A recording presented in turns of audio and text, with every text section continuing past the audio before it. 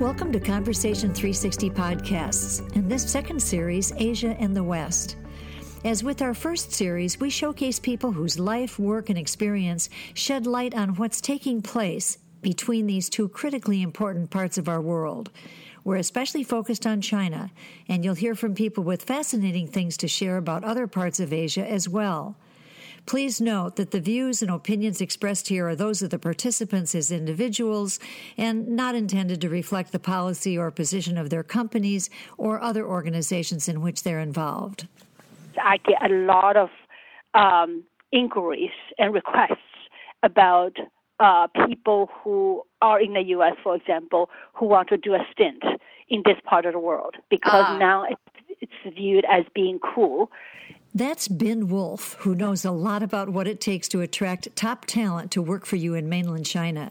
She's managing partner of EY, that's Ernst Young, responsible for people in the Asia-Pacific region and speaks from a dual perspective. She grew up in China, then left at 17 to attend college in the United States where she stayed, married, and had children before returning to China 2 decades after she'd left. Bin knows firsthand the changes that occurred during her absence and their importance to China's new place in the world.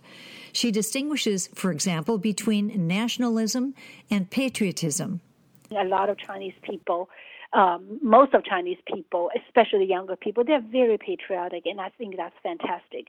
But I think we go down the path of nationalism, I think that would cause concern because that means the walls go up.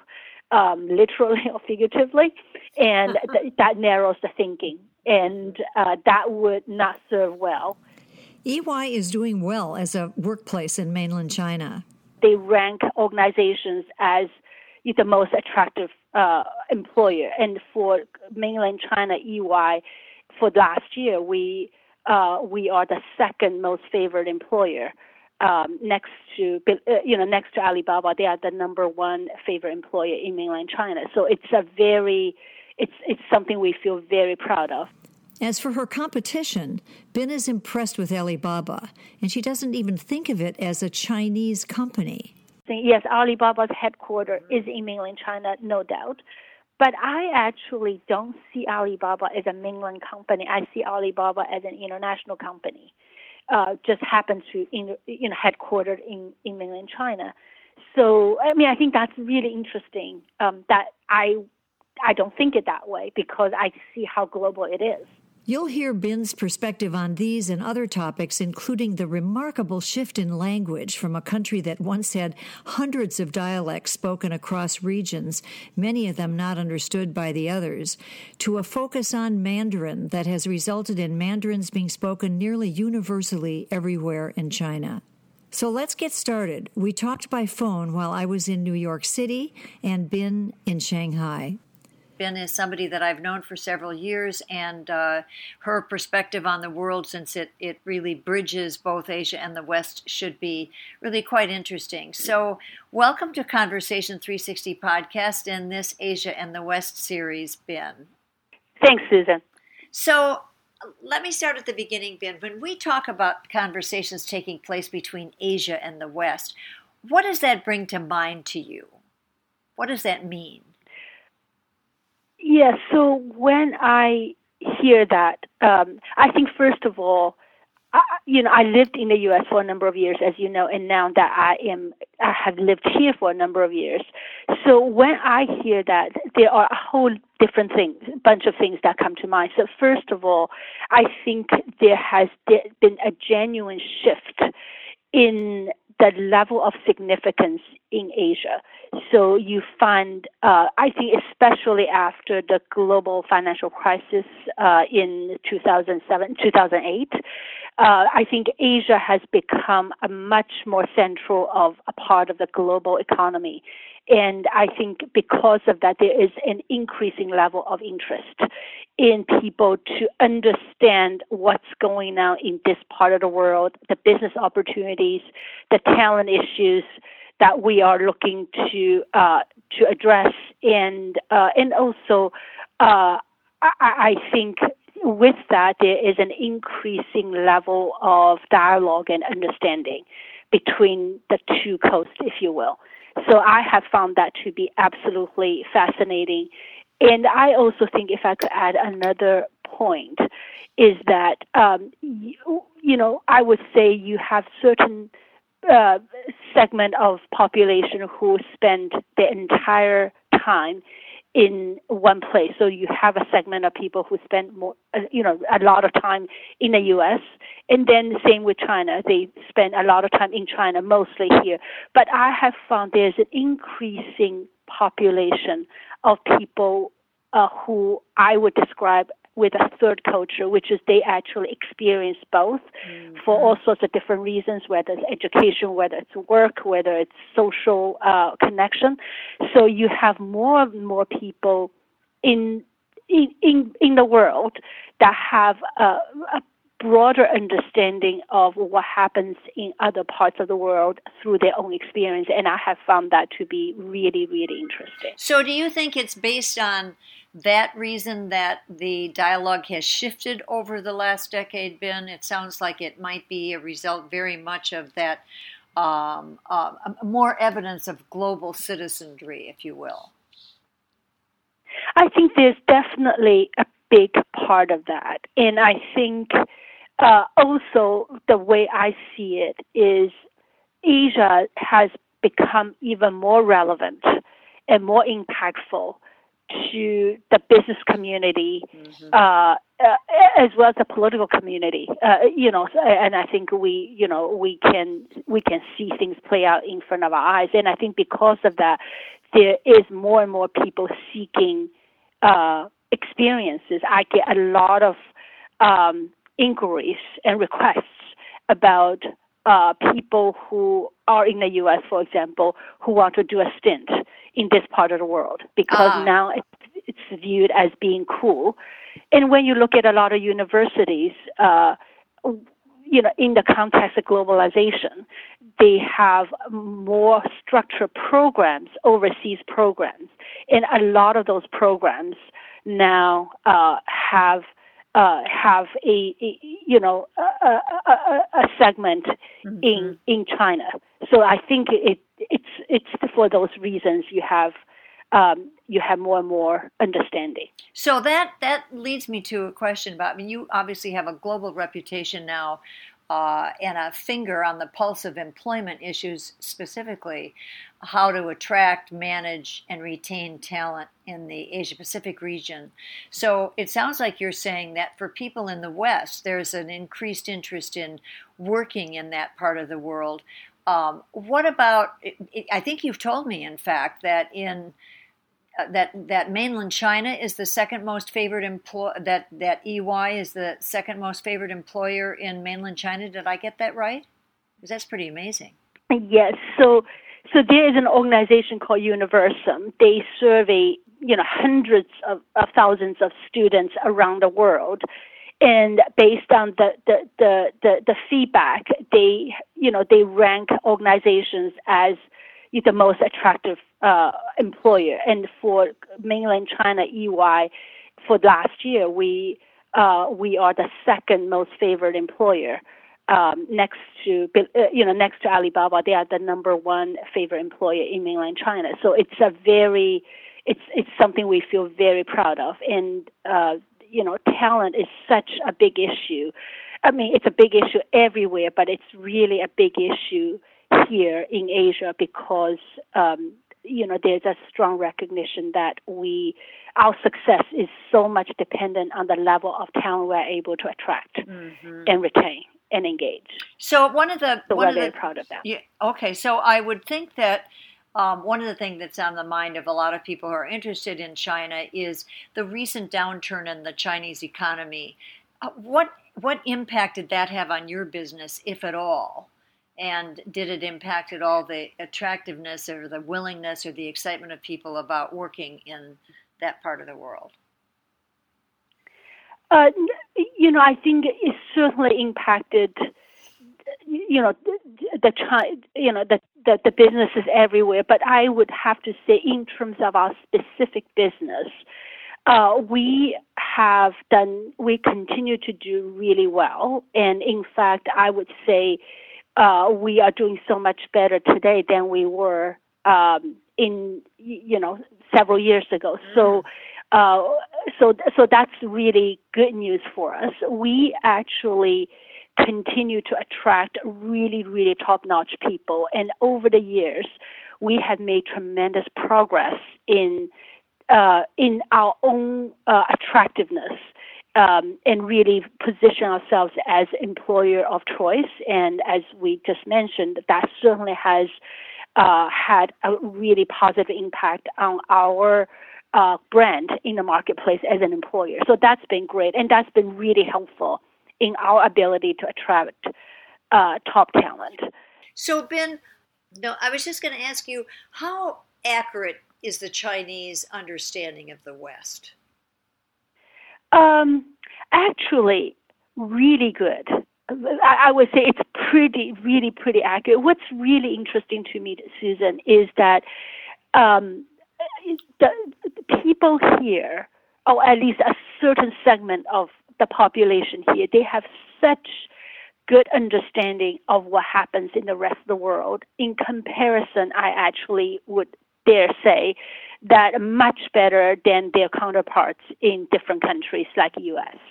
So you are able to walk into a movie theater and see an American movie, a pretty recent one, and I don't, and a lot of people do it, sometimes with subtitles and all of that. But the point I'm making is it does happen.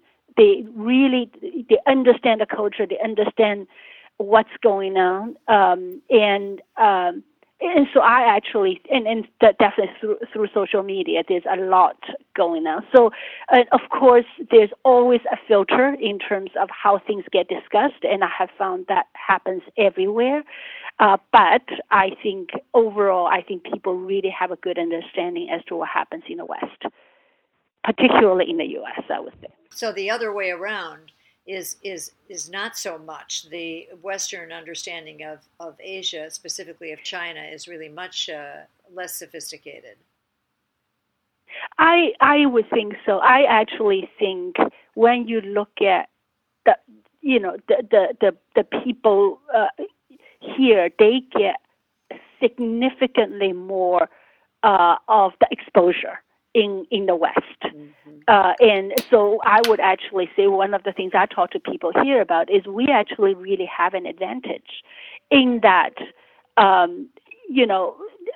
a lot of the U.S., if you are talking about the graduates in a very traditional sense, you have a lot of people in the U.S., they know the U.S. really well, but that's really their experience. But and yes, they read on the news and they hear things about Asia or about China, but I actually think that the other side is I think China, younger people, they know China extremely well, but they also know the West really well. Mm-hmm. So that actually, in my opinion, that gives them a real advantage. But yeah, it would seem to me that it would. Now, how about those individuals you're talking about, and when we talk about millennials, who are people that have been living in a country where growth has really been exponential, has the recent downturn affected their mood at all? Is there any impact of that on them, or is it still, are their anticipations, their expectations still high? No, it definitely has made a difference. So I used analogy, with the financial crisis, I use analogy vis-a-vis China as, like your first breakup. You broke up with your first, first love. Before that, there was such a go, everything was on the up and up, double-digit, increases in GDP, all of that. People only knew one way, which is up. Mm-hmm. And I think the financial crisis, that really set a reality into people's head in terms of, that was not the real world, so to speak. That wasn't the reality. The reality is there are going to be things that are going to be slower, and there's a different set of expectations that's being set. So I do think people are more realistic, in my mind, in terms of what they can expect and what they should expect. Mm-hmm. So I think definitely there is more of a sense in terms of, the value in stability and security. And also I think, and I know there's quite a bit of discussion out there in terms of the fact that China has produced significantly more college graduates in recent years ever than it had historically. So in terms of expectations of college graduates, once upon a time, the fact that you went to college and you graduated, that almost guaranteed you a really upper echelon type of employment. Whereas now, that market is really, really competitive, and you have, a lot of graduates who struggle to find the job that they believe they deserve had a college education. Mm-hmm. So I think that's a really interesting dynamic as China continue to pump out more university graduates. Now, some say as a result of this downturn or whatever else may be at play, that some of China's brightest and wealthiest are actually leaving the country. Do you see that? What I see is that there is more and more desire to get a Western education. Mm-hmm. So you have a lot of people who would graduate from high school and they would go to the West for an education. And I think there's even more number. They would actually send their kids out in high school and in the hope that they will position them better in university enrollment and all of that. I think in part there is a recognition, and that's my opinion. In part, I think there's a recognition that there's such a difference in the way the Chinese education works and the Western education works. And I think you read a lot about that, and there is a recognition that the education in the Western style, that really it's more holistic. It's less focused on routine learning, but a lot more in terms of independent thinking, critical thinking, and it develops individuality. And I think there is a much greater level of appreciation in a segment of our population here to really want their children to develop that aspect. I think that's a big part of it. Mm-hmm. But at the same time, I also see a lot of people coming back after their education because they actually feel like they can get the best of both worlds in China. Mm-hmm. So, and of course, you have individuals who want to continue on in the West, in the U.S., but you also have an increasing number of people wanting to come back and start their business, and just really see a lot of market opportunities. And I would say, in spite of all the reporting in terms of the China economy slowdown, and I think there is definitely an element of that, I still think there are tons of opportunities here, just because the development is still very much on the up and up, I think. So when we talk about, you mentioned Alibaba, we know that Alibaba and other companies in China are truly being regarded as highly innovative. Yes. And obviously that's important because increased innovation is going to be necessary for China to continue to be on a growth projectile that it has made very clear it's intending to accomplish. So where is you mentioned the educational system, that the rote learning is something that doesn't exactly promote independent thinking, which we sort of have assumed was important for innovation to take place. So where is all this innovation coming from in China? Is it coming from? It's certainly not expats anymore, because that's sort of no longer the name of the game, that you bring in people who will then teach you the real the ropes. And could it be that it is from all these kids that are being educated in the West and coming back and then sharing that thinking? Or is it homegrown, despite the fact that you're saying the educational system is not what everybody wishes it would be? Somehow it's pumping out all these graduates that seem capable of doing pretty impressive work. So where's it coming from? I think it's really a combination of things, Susan. I think there is definitely the exposure, visibility to what happens in the world. I do think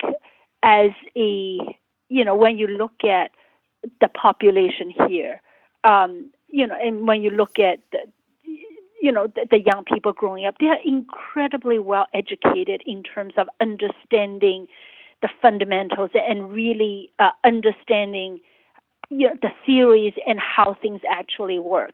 My opinion is that couples with a real curiosity and wanting to understand what actually happens outside. You have a segment of that population who actually are very good about taking different bits and putting it together. Even though I do think that education here is much more routine, but it does teach you such a strong foundation in terms of understanding how things work and the different subjects. And so I think it's a real combination of things. If I have to put one thing, which I'm not sure if that's even fair, but I actually think with the rigorous education system here and an increasing visibility and exposure to how things are done elsewhere, and a lot of and also the ease of building network through social media these days, I actually think it gives some people a real nice advantage to be entrepreneurial. It's not for everybody, obviously. It's never for everybody, but I think you see a lot of innovation happening in this part of the world, and it's really exciting. So it sounds as if you're pretty bullish about China's future. Is that look at the young and how they are ambitious, have high expectations, are well educated? Is that the source of your optimism? Is what else may play in that sense that the future is bright? My optimism comes from the fact that China is continued to be connected with the rest of the world, and I think that would be a very important premise. As long as China continues to be a very key member of the global community, and as well as there is connectivity and exchange of information and all of that, I am extremely positive on where China is going. So I think one of the things that's going to be interesting is just to see with the environment we are in today, just to see how this continues to go. And I think that is interesting. So, been looking at it the other direction. What are the major challenges to that? What could throw a wrench into this rosy future? What are China's major challenges that you think need attention? Yeah, I think one of the major challenges has to do with, it's the opposite of what I just said. My concern would be an increasing level of nationalism. And I also, I know we weren't going to get into politics, but it sort of have to come into play in that when you look around the world today, there is an increasing sense of nationalism everywhere. And I make the distinction between, and I heard somebody say that and really resonated with me, you distinguish between patriotism and nationalism. And in my mind, I think being a sense of patriotic, and I think a lot of Chinese people, most of Chinese people, especially younger people, they're very patriotic, and I think that's fantastic. But I think we go down the path of nationalism, I think that would cause concern, because that means the walls go up, literally or figuratively, and that narrows the thinking, and that would not serve well. And I think, there needs to be recognition that China is not alone. I think that the geopolitical landscape is going to is going to have a major impact on how things play out. One of the questions I'd love to ask you is, we know that recently that Alibaba purchased the South China Morning Post, which has been the 113-year-old journalistic mouthpiece out of Hong Kong, and has now installed a new CEO who's an American, a Chinese American, who's mostly a techie, so that we can think of it as a real effort to create a journalistic organization that has a high degree of technology behind it. I'm curious about what your thoughts are in the ability of the SCMP, as people refer to it, to maintain this real independence, or whether, because you were talking about how you want to ensure that China doesn't become too nationalistic, and that it continues to have this exchange of conversation with the rest of the world. Do people talk about that at all? That the fact that Alibaba owns the South China Morning Post may make it more of a mainland China mouthpiece, or doesn't actually? That get discussed? And I guess the first thing I would say is Alibaba is it's a very, it's a it's an MNC, right? Multinational company. And yes, Alibaba's headquarters is in mainland China, no doubt. But I actually don't see Alibaba as a mainland company. I see Alibaba as an international company. Just happens to, headquartered in mainland China. So, I think that's really interesting, that I don't think it that way, because I see how global it is. I haven't heard much discussion around, that impact on SCMP. I read SCMP on a regular basis, and I haven't noticed any change in the way it reports. So that would be interesting to see, whether.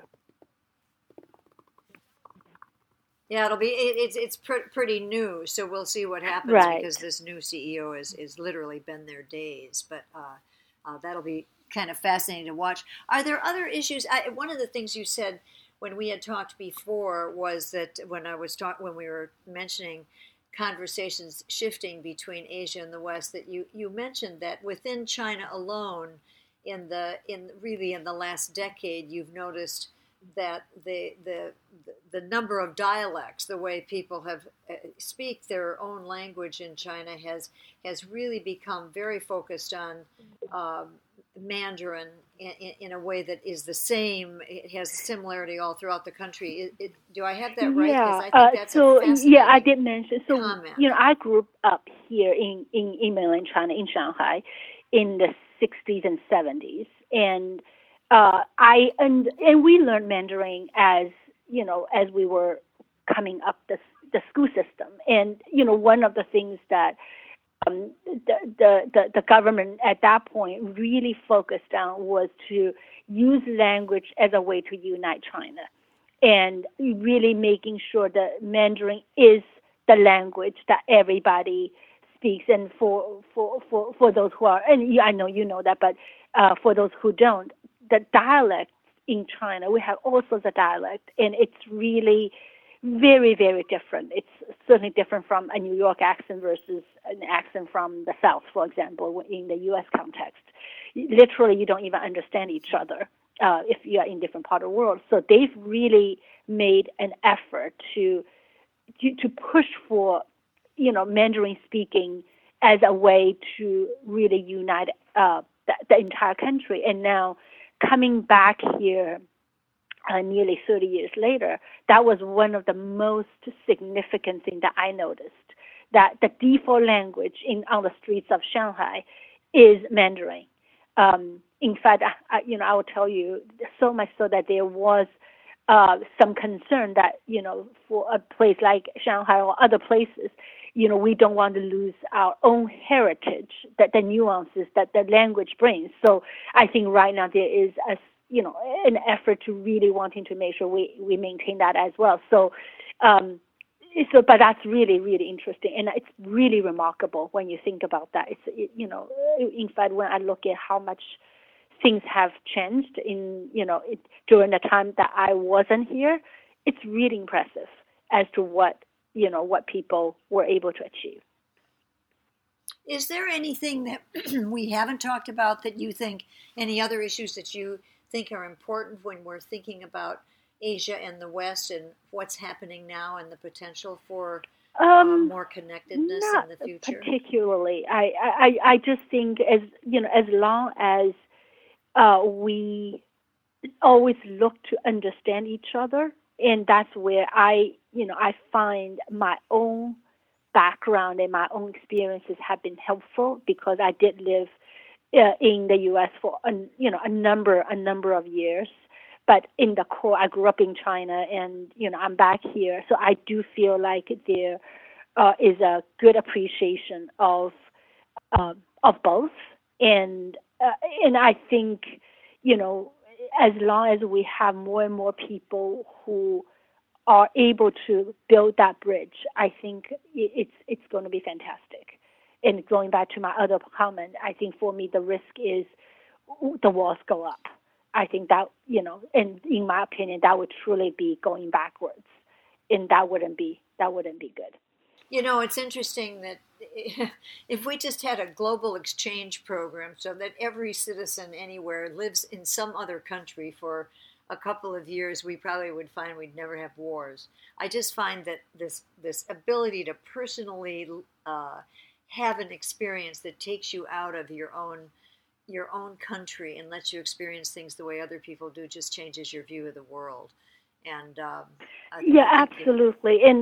Absolutely. From my own perspective, Susan, I always thought, so I spent 17 years in China. Then I went to the U.S., went to university, ended up staying much longer than I ever thought I would, and got married, had kids. So, when I was in the U.S. before I came back, I always saw myself as somebody who appreciated, diverse perspectives. I was open-minded. I had a good sense as to different points of views.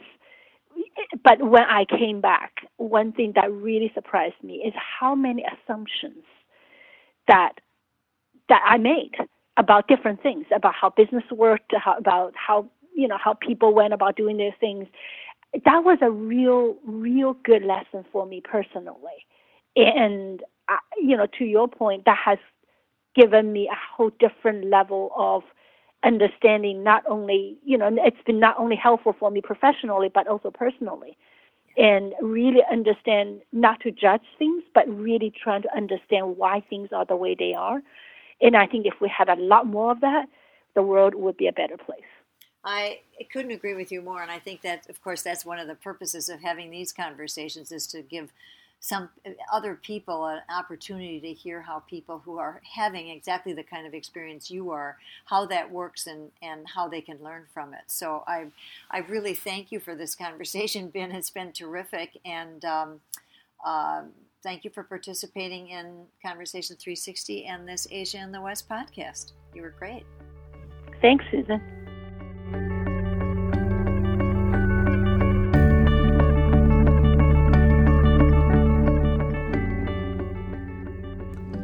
If this is the first time you're listening to Asia and the West podcast, please subscribe on your podcast app of choice.